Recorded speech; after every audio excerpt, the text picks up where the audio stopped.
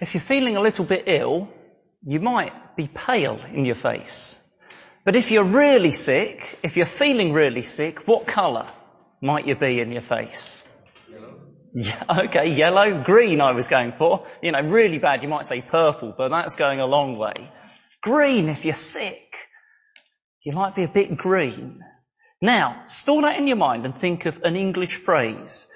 We say a person might be green with what? Green with envy. Yes, envy, wanting what others have. Being miserable, they've got it, and overpowered with desire for it yourself. You might be green with envy. In other words, we're saying envy is a sickly thing. You could be green if you're sick. You could be green with envy. Because envy is a sickly thing. It's a miserable thing that spoils. And it would be good to be rid of it.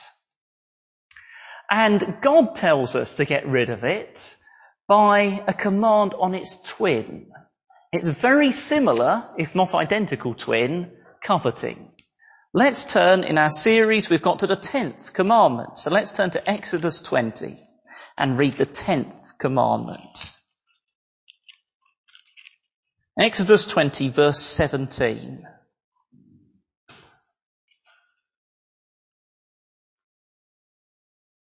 You shall not covet your neighbour's house. You shall not covet your neighbour's wife, or his manservant, or maidservant, his ox, or donkey, or anything that belongs to your neighbour. We'd better begin by getting clear what is coveting. What is coveting? It's not a word that we use all that often. The word covet is simply the word for desire. The word here translated covet is actually just in itself a neutral word. It is neither right nor wrong, bad nor good to covet, because it just means to desire. In fact, the same word is used elsewhere in the Bible in a positive way. It's exactly the same word in Psalm 19 verse 10 when it tells us God's words are more to be desired, or literally coveted, than much fine gold. Coveting can be a good thing. In fact, I put on the notice sheet as the title, You Shall Not Covet. But we can't say you shall not covet, because not all coveting is wrong. And actually, we can't be people without any desire at all. I think you'd have to be dead to have no desire. We are to desire good things. So what is this commandment meaning when it tells us you shall not covet? What coveting is wrong? Well, verse 17 starts us on the way. As we've seen in our series, the commandments start us, but we need to look elsewhere to broaden out and to get more information. But we can get our start here in verse 17 by this. Look at the repeats in verse 17. What is repeated about what you shall not covet? It's your neighbours. Your neighbours, it belongs to someone else. You shall not covet. We can't put the full stop after the word covet because we should covet, desire God's word and many other things. But you should not covet things that belong to someone else. Now that's a start, but given other parts of the Bible, we can broaden that out to you shall not covet what God says is not for you. It may be because it belongs to someone else, or it may simply be that God has chosen not to give it to you, and you must rest content with that and not be setting your desire on it.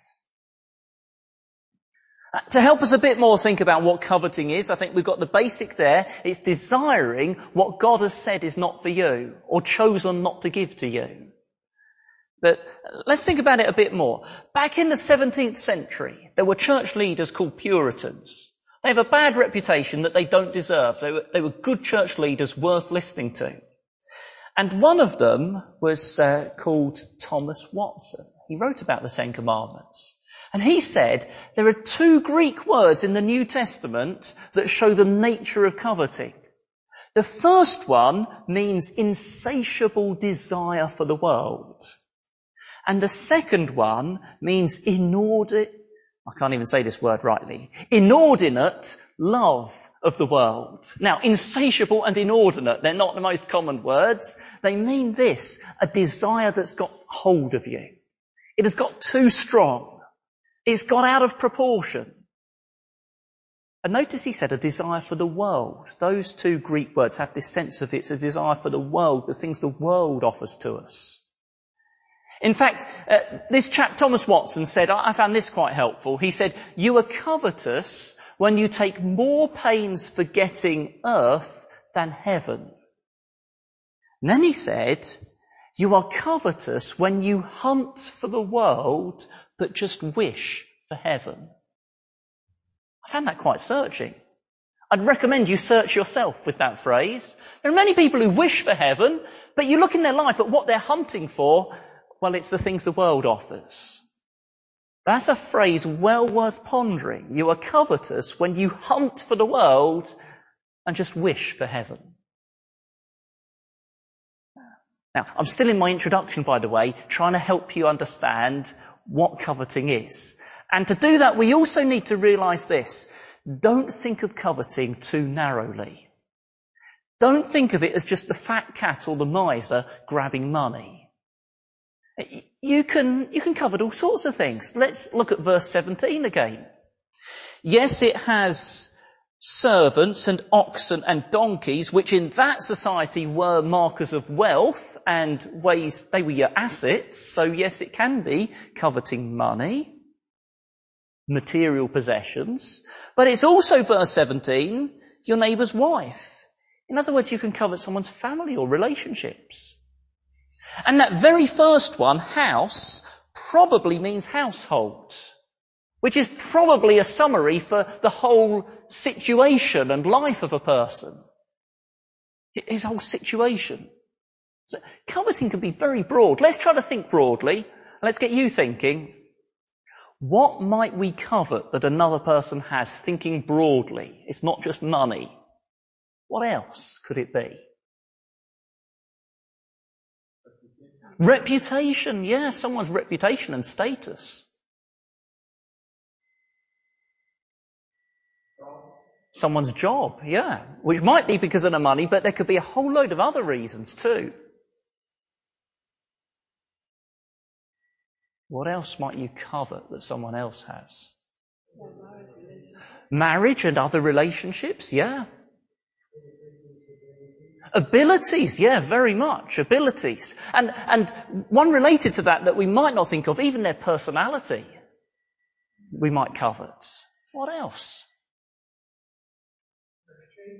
Their achievements, yeah. Someone's health. You could covet their health.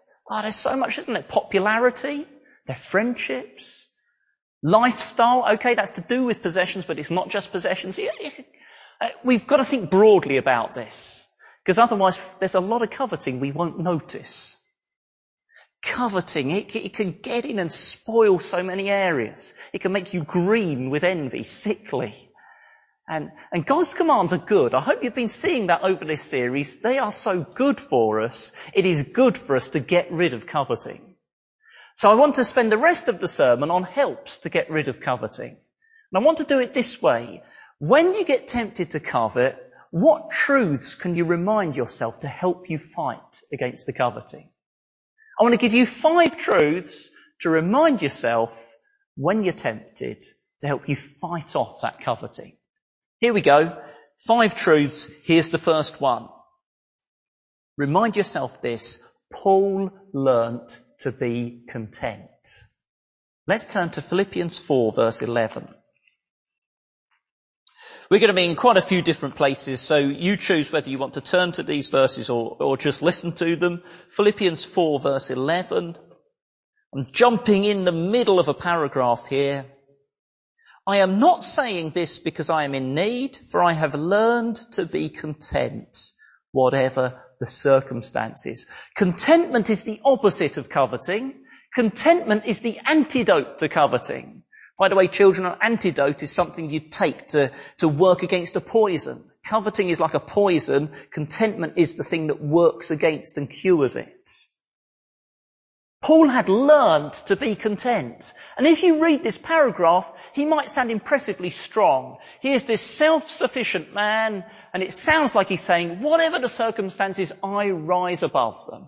I am self-sufficient. I've learnt the secret. But he's actually saying the opposite, quite the opposite to that. He's saying, I've learnt to rely on Christ.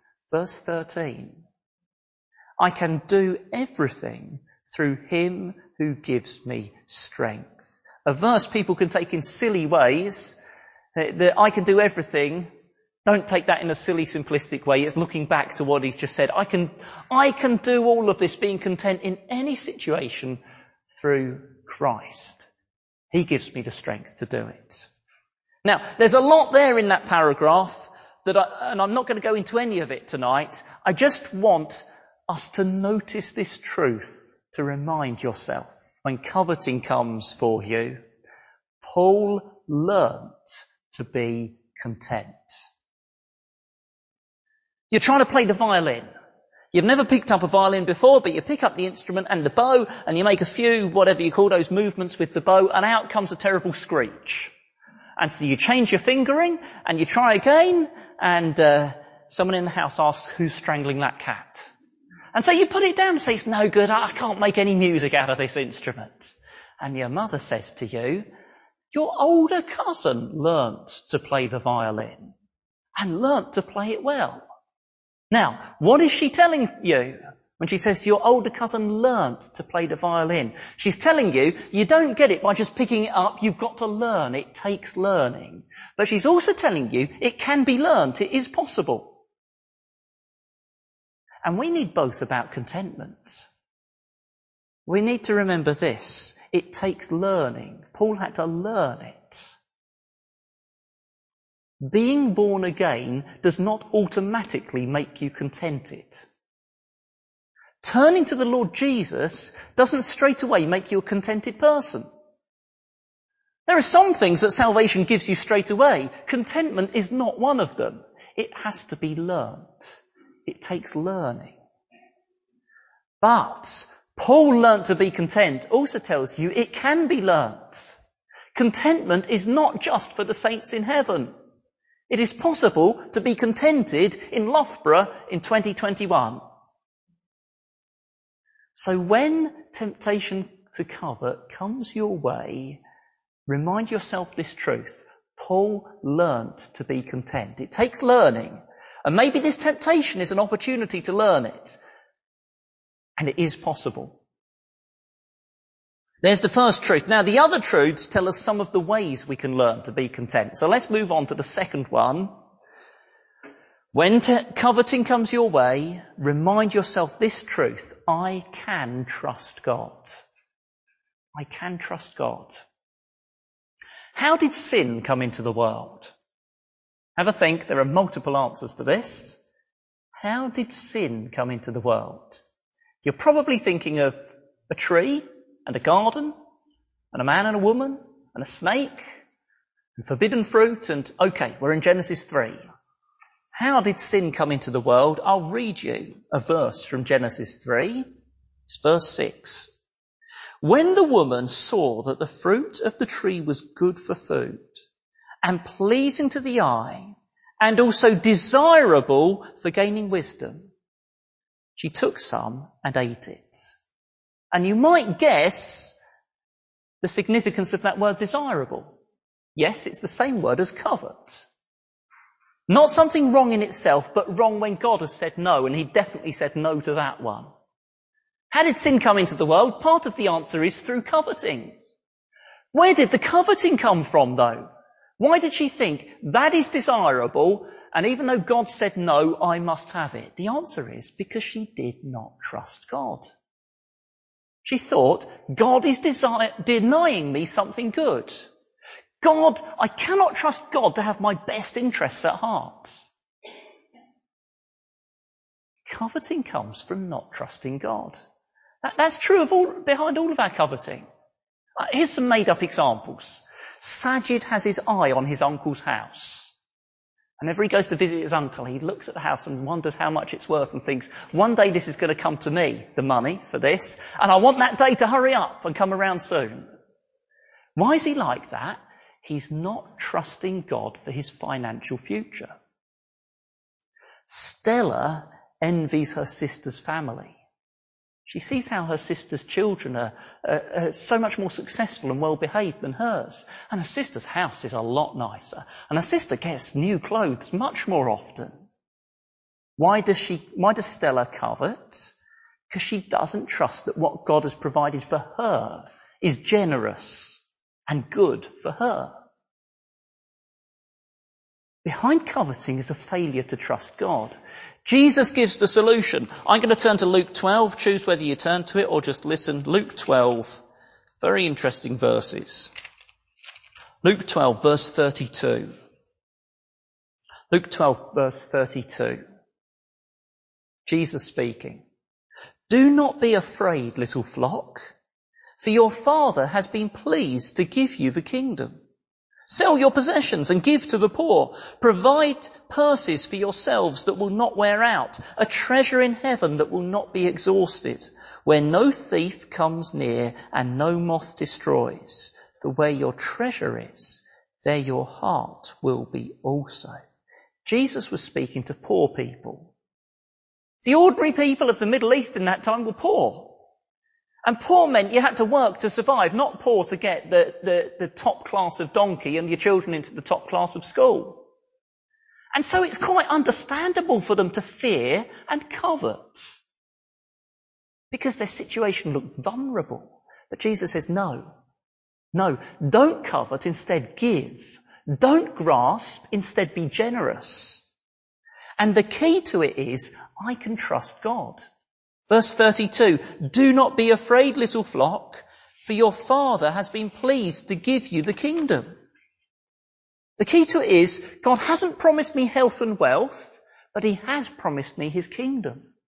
He has promised me, verse 33, treasure in heaven that won't ever get stolen or worn out. Do you believe there's such a place as heaven? That's a genuine question, because actually we talk a lot as if we don't really. Do you believe there's such a place as heaven? Do you believe that to be with Christ is better? Do you believe in eternal life? Do you believe God keeps his promises? Do you believe he is a kind and generous Father who loves to give us what is good for us? Well, if you do, then you won't covet. You say, yes, I believe those things, but I still covet. Yes, but we need them to sink in more. The more we really do believe them and they get hold of us, the less we're going to covet. Because coveting is setting your desires on what God has not given you. As if he hasn't given you enough and you can't trust his goodness. Now, do you see, as I've said before in this series, the key to fighting sin is not something super complicated. It's something simple. I didn't say easy. Easy is a different matter, but it is simple. It's trusting God's goodness. Such a guard against coveting. So we've had Paul learnt to be content. I can trust God. Here's the third one. It's the only negative one tonight. It won't satisfy. It won't satisfy. Remind yourself that truth. Years ago, I was driving home from work. You can tell it was years ago. I obviously don't drive home from work anymore. And the radio was on, and there was some news item, and it said something like this. It said, a survey had shown that 40% of people who earned 30-something thousand said it's not enough to cope on. And 40%, what are my figures that I'm saying? 50% of people who earned 40-something thousand said it's not enough to cope with. And 60% of people who earned 50-something thousand said it's not enough to cope with. Now, don't note down those figures and go and quote them, because I've just made them up. Okay? Not simply because it's so many years ago I can't remember the figures. But the pattern was like that. It was people who earned decent salaries, but as the salary got higher, more and more of them said, it's not enough. And that's what Ecclesiastes 5 verse 10 is telling us. I'm trying to find Ecclesiastes. Here it is, it's after Proverbs. Ecclesiastes 5 verse 10. Whoever loves money never has money enough. Whoever loves wealth is never satisfied with his income. And we know that well. And you might even heard the saying of John D. Rockefeller. It's reckoned that he was one of the richest men in the history of America, made his billions out of oil. And it's reckoned he was asked, Mr. Rockefeller, how much money is enough? And his great answer was, just a little bit more. Now we all know this, don't we? And we all know it won't satisfy. And we all know moth and rust corrupt. And we all know the previous things we looked for and thought that will make us happy, it didn't. But we still fall for the appeal. Again and again. We still think if I had that, I would be happy. If I had that, I would be contented. What do you put in place of that in those sentences? Now, Ecclesiastes, and I hope it was clear in the chapter that was read to us from Ecclesiastes, when it says money won't satisfy, it's not a miserable chapter just engaging in sour grapes. Do you know sour grapes? The Aesop's fable, the fox looks at the grapes and he wants the grapes and he can't get the grapes, so he slinks off saying, they're probably sour anyway. Ecclesiastes 5 and the rest of the Bible that says it won't satisfy isn't just being miserable about things, because Ecclesiastes 5 and the Bible commend God's good gifts and enjoying them. Ecclesiastes 5 says, money won't satisfy you, but enjoy food and drink and good ordinary gifts from God. But don't chase after them as if they'll satisfy. When tempted to chase them, here's the third truth to remind yourself. It won't satisfy. Here's the fourth truth to help you fight coveting. I should love my neighbour. I should love my neighbour. We get this from Romans 13, verse 9. Romans 13, verse 9. The commandments: do not commit adultery, do not murder, do not steal, do not covet, and whatever other commandment there may be, are summed up in this one rule: love your neighbour as yourself. Oh, Paul, don't you know it's the New Testament? What are you talking about, the commandments, as if we all accept the 10 Commandments? It's interesting, isn't it? Paul quotes the 10 Commandments as if they're still valid. Well, yeah, that's because they are. But he says this: they're all to do with love. That's pretty straightforward with the 6th, isn't it? Murdering people is unloving. It's pretty straightforward with the 8th. Stealing things from someone is unloving. But here it says it's true also of the 9th. Coveting. Sorry, I mean the 10th. We're on to 10, aren't we? Yes. Coveting is unloving. How is that? How's coveting unloving? Well, because coveting means when I covet, rather than wanting what is good for my neighbour, I want to get things from my neighbour. Rather than being concerned for them, I'm concerned for the things they have. I don't see people to love, I see get from them. Take my example earlier that I made up. Sajid has his eye on his uncle's house. And he's thinking, when he dies, I'm going to get that money and I'd like to get it soon. Well, is he thinking of what's best for his uncle? No, he's seeing his uncle just as a source of money. It's so obviously unloving. And in fact, he'd rather have the money than have his uncle. Love doesn't look at someone's house or money or family or abilities and just see things for me to get and think, I want that and I'm annoyed they've got it instead of me. Love is genuinely glad for them. Love is genuinely glad they have it and they can enjoy it, because love thinks of them rather than me first. In other words, love does Romans 12 verse 15. Rejoice with those who rejoice, mourn with those who mourn. I remember at university, when I was a student, and I went along to church, and the minister said, it is harder to rejoice with those who rejoice than mourn with those who mourn. And I don't know if I was just young or slow or just hadn't experienced much of life, but I thought, really? That was news to me. But then there were in that church some women. Quite a few of them had just had babies, and one had just had a miscarriage. It is quite easy to mourn with the one who's had a miscarriage. I'm not saying it's easy to understand fully and completely sympathise, but it's easy to feel some sadness for her having a miscarriage. It is not so easy for her to really rejoice with the women who've just had a baby. It is hard to rejoice, to genuinely feel glad for them having the thing that we haven't got.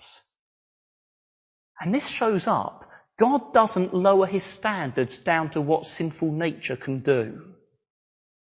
A little while back we were promoting a book called God's Impossible Commands. I suspect there's still some in the bookstore. God's commands are impossible for sinful human nature to fully do. Because he doesn't lower his standards down to what sinful nature can do. We won't manage you shall not covet without a new heart. Because we won't manage that love that genuinely actually wants another person's best without a new heart from God. When temptation to covet comes knocking on your door, remind yourself this: I should love that neighbour who has that thing. Last truth to remind yourself: God has given me so much to enjoy. God has given me so much to enjoy. And I'm getting this from 1 Timothy chapter 6, verse 17. 1 Timothy 6, verse 17. Command those who are rich in this present world not to be arrogant, nor to put their hope in wealth, which is so uncertain, but to put their hope in God, who richly provides us with everything for our enjoyment. When we covet, what is our focus on? When we covet, our focus is on what they've got, or on what I haven't got. Our focus is not on what I have got. And a good corrective, a good antidote to coveting is, think about what God has given me to enjoy. God has given me so much to enjoy. His gifts are so good. Now here we are in an evangelical church. And if you're used to going to an evangelical church, your mind hopefully jumps straight away to, yes, he's given me his son. The greatest gift. I'm to enjoy him. True, great, but let's not jump straight there. Because the lesser gifts, they're much lesser, but they're still well worthwhile. So let's first remember them. Let's remember the lesser gifts God's given us to enjoy. Proverbs, wisdom to fight sin. It says, here's a guard against coveting someone else's spouse. What is the guard, Proverbs says? It says, enjoy and appreciate your own spouse. Enjoy God's gifts so you don't covet someone else's gift. It's pretty straightforward. Ecclesiastes says, here's a guard against continual grasping for more. What's the guard in Ecclesiastes? Enjoy food and drink and work and rest that God is giving you now. Instead of focusing on what you haven't been given or others have. And here in 1 Timothy, it's saying a guard against being stingy and grasping for self is God has given you so much to enjoy. Richly. Now think of that. God cares about your enjoyment. It doesn't say God's given you all you need, so be content. It says God's given you to enjoy. John Calvin, one of the great church leaders down through history, he said that God has put precious jewels in the ground shows he isn't just into what functions, he's into enjoyment. I don't know if Calvin was scientifically correct, but he said there's something that it doesn't do much useful, but they're enjoyable. Well, if you like looking at diamonds and things, I suppose. He's saying God isn't just interested in us working and getting by. He cares about our enjoyment. You could spread that out to the flowers and the variety and the food and so much he gives us. So, stop to think what he's given you and make some time to and enjoy it, because discontent is the breeding ground for an awful lot of sin. But let's get back to the greatest gift God has given. I didn't say we shouldn't focus there. I said let's do the lesser gifts first. And let's now get to his indescribable gift. That takes us back where we started. Do you remember the first truth? Paul learnt to be content. And when he said that, it came at the end of Philippians. Are there any indications in Philippians about how Paul had learnt the secret of contentment? What's the tone of Philippians? What's the content of Philippians? Oh, it's things like this. Chapter 1, verse 21. To me, to live is Christ. And chapter 3, verse 8. I consider everything a loss compared with the surpassing greatness of knowing Christ Jesus my Lord. In fact, I consider them all just rubbish compared with knowing him. Or chapter 3, verse 20. I am eagerly awaiting a Saviour from heaven, the Lord Jesus Christ. And why does Paul think? Because he knows that great hymn in the middle of Philippians in chapter 2. Christ Jesus, who being in very nature God, didn't consider that something to be grasped hold of, but he made himself nothing. And he became a servant, and he humbled himself for me. In other words, the tone of Philippians is being taken up with Jesus. The secret of Paul's contentment is he's had his heart captured by Jesus.